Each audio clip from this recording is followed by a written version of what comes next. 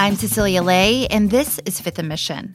When San Francisco held its first Pride event in 1970, it was a humble affair. There were only a few hundred people who marched down Polk Street.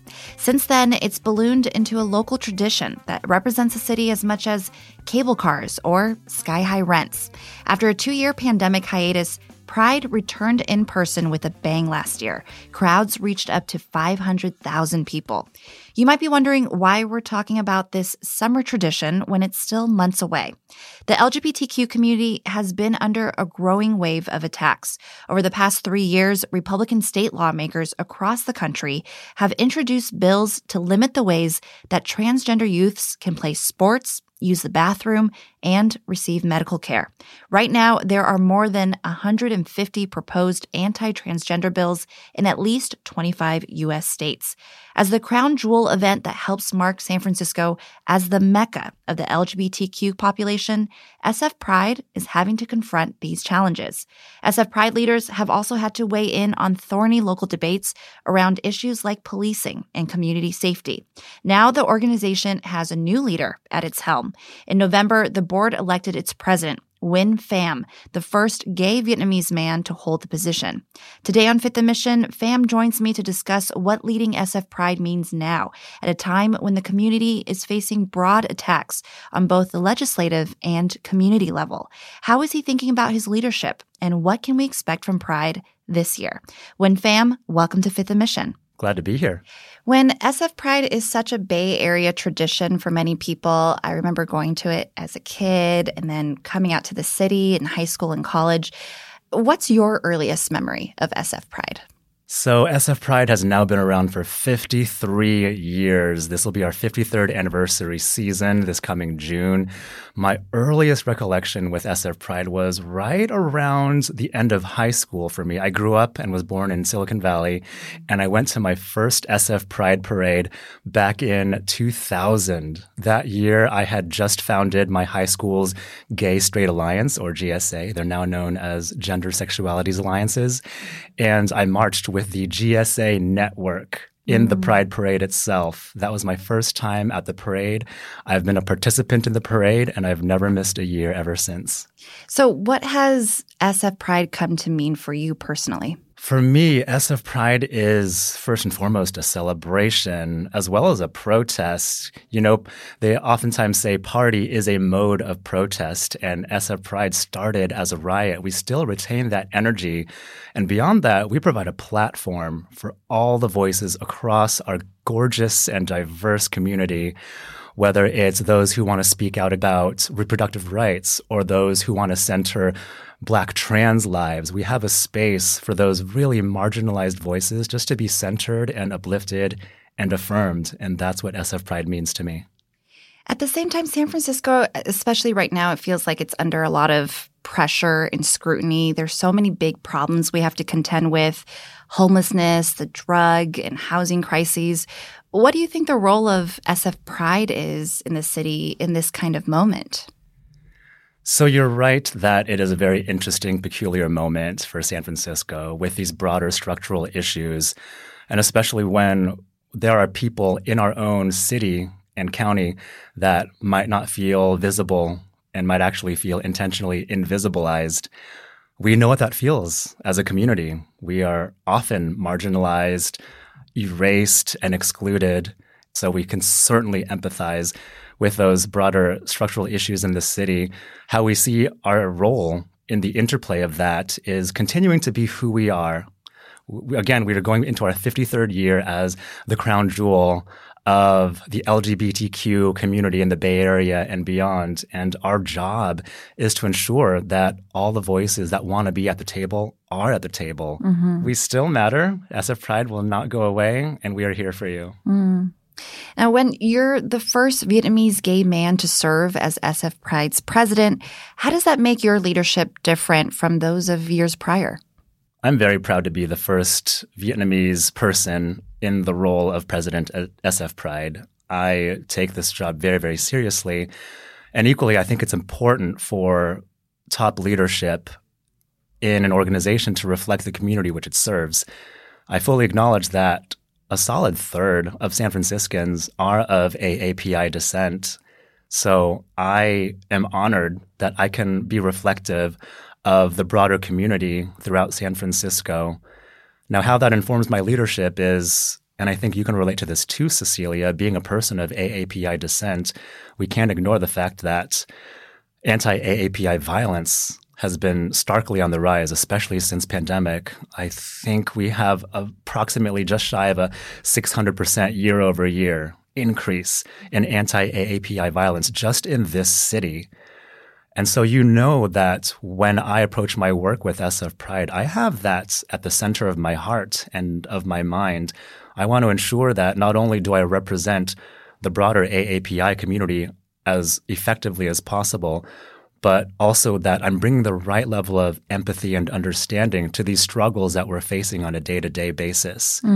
So because of that, I take a very radically inclusive approach to my leadership at SF Pride, because the LGBTQ community, while it is infinitely diverse right here in San Francisco, we do not operate in a silo, and we fully understand our interdependence and interconnectedness with all these broader communities. Now, we have to address the backdrop of what's going on around the country, which is conservative states across the country are passing anti-trans bills. In the last 3 years, 18 states have banned trans girls from participating in girls' school sports. 4 states have banned care for trans youths. We're also seeing things like repeated harassment at drag queen story hours, also here in the Bay Area. So in a progressive city like San Francisco, what do you think an organization like SF Pride can do to sort of dismantle these narratives that are happening all over the country? I'll say that SF Pride sees ourselves as an effective voice against that very harmful anti-LGBTQ narrative that's plaguing our nation and conservative states. And we do this by ensuring that we are fully and radically inclusive of all the voices that want to participate. Equally, we want to uplift and center the fact that we are everywhere. Chances are, if you live here in the United States of America, you know a person who is LGBTQ, whether or not they are open about it. And so we see the platform that we create for all of these beautiful, diverse voices to be a very effective symbol that our community can reach into the spaces that you might not expect. I think our heart and soul as an organization, simply by existing, is a very critical and beautiful way to counter this very harmful narrative. With all of the anti-trans legislation being passed across the country, does that shape your priorities as a leader for SF Pride? As a leader at SF Pride, I am constantly informed that the anti-trans movement is picking up steam, and it has been for quite some time. And we're countering that very intentionally. Right now, we have a near trans majority of our board of directors. We have 6 out of our 13 board members are openly trans. And on my executive committee, we have a solid majority as well. We have 3 out of 4 of us are trans. I'm the only cisgender person in our executive committee. Equally, our staff has only 1 cisgender person on it. Because we see our trans siblings as the most marginalized and most impacted and most neglected of our community, we're taking intentional steps against that. More with SF Pride President Win Pham after a quick break. Last year, the organization had to go head-to-head with SFPD over the presence of uniformed police officers at Pride. How does Pham want to move forward from that controversy? And don't forget our 1000th episode live taping at Manny's in the Mission on February 16th. For tickets and info, go to welcometomannys.com. We'll be right back. Did you know the #1 way people discover new podcasts is word of mouth from their friends? So if you enjoy Fifth and Mission, we'd love it if you tell someone about our show, even if it's just one person. Thanks for helping us make new friends.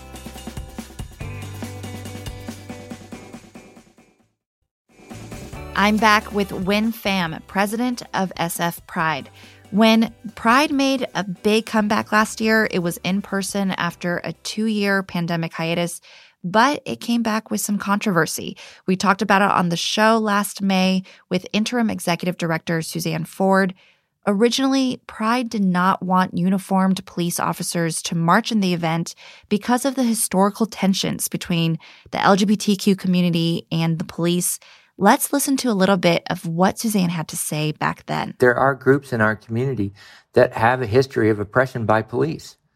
And, our job at San Francisco Pride is to make sure all voices are heard. And that's what we're trying to make sure, that we're practicing harm reduction and that everyone can come to the parade and feel included and feel like they are seen. When there was some back and forth and eventually a compromise was made, on-duty responders were able to wear their uniforms after all.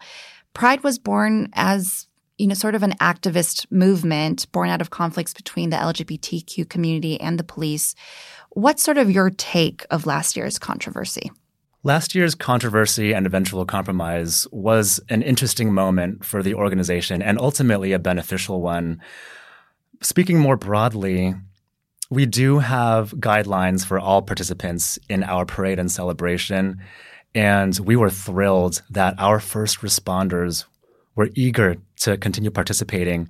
We're excited that they still want to keep on coming back. And we do look forward to continuing with the agreements that were set forth in that very critical and wonderful moment last year. Mm-hmm. And during that time, Mayor London Breed initially had said she refused to participate in Pride unless uniformed police officers were able to march. Tell me a little bit more about the significance of the mayor's relationship with SF Pride. We do view the relationships between the mayor and her various departments to be critical to the successful operation of this city. We want the city to run harmoniously. And equally, the relationship between SF Pride and the mayor is a pretty positive one. Every year at the start of Pride Month, the mayor hosts her own flag raising. It's the raising of the rainbow flag from her balcony, and she invites all of our LGBTQ luminaries as well as SF Pride to attend, as well as some of us to speak on behalf of our various spaces. We are thrilled that it did happen the way that it did last year at the right moments, and we just want our 53rd year as SF Pride to go off as effectively and harmoniously as possible for all involved. And how do you respond to criticisms that SF Pride has received over the years of, it's become very corporate. A lot of sponsors like to attach their brand and logo to SF Pride, for DEI purposes and other things like that. How do you sort of balance your fiscal priorities with the original philosophy of SF Pride? At SF Pride, we see our philosophy as an organization, as well as the means by which we achieve that, to work hand in hand. Yes, we do accept contributions and donations from our corporate partners, and those have proven to be sort of the lifeblood of our operation, of our experience. Mm-hmm. Recently, I am taking my leadership to task in sort of reimagining that and trying to diversify our revenue streams. I think that the criticism that we've received in past recent years, it's not unfounded. We do have plenty of corporate support that figures very considerably into our budget, and we are taking intentional steps to try to stymie that a little bit in a positive way. Mm-hmm. We are seeking individual donors and community support and also civic support. And especially on that note, I believe the estimate just under a year ago about the economic impact of SF Pride was right around $250 million to the local economy over the course of our weekend. Mm-hmm. That's hotel revenue, tourism revenue, bars and restaurants. That's nothing to sneeze at. Mm-hmm. And so we're looking for some support from the city of San Francisco to acknowledge that we are an economic driver. We bring a lot of economic vitality and vibrancy to the city every time we produce this event. And we are worthy of support from our civic leaders. So that could help us to turn the tide a little bit and reset the balance between our corporate supports and all the support that we can receive from other sources. Now, on our show, we've also talked about other kinds of issues facing San Francisco's LGBTQ community, things like housing security for LGBTQ elders in the Castro. Cleve Jones was on to talk about that. The future of the iconic Castro Theater, who is now under new management. People have some feelings about that, too. What are some other local issues that maybe you're thinking about? So a place where we're intersecting with a broader structural issue would, for example, be small businesses here in San Francisco.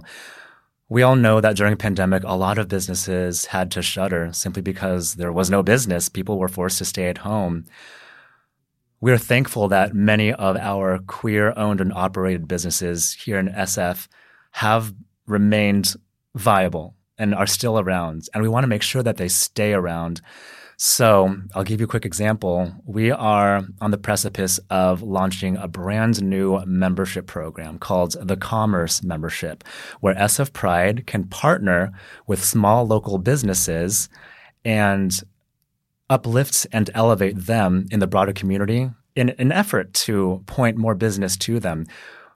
Those spaces, those key restaurants, bars, and queer-owned businesses, even florists, those are so precious to our community. And we want to do what we can to ensure their continued survivability and their continued thriving.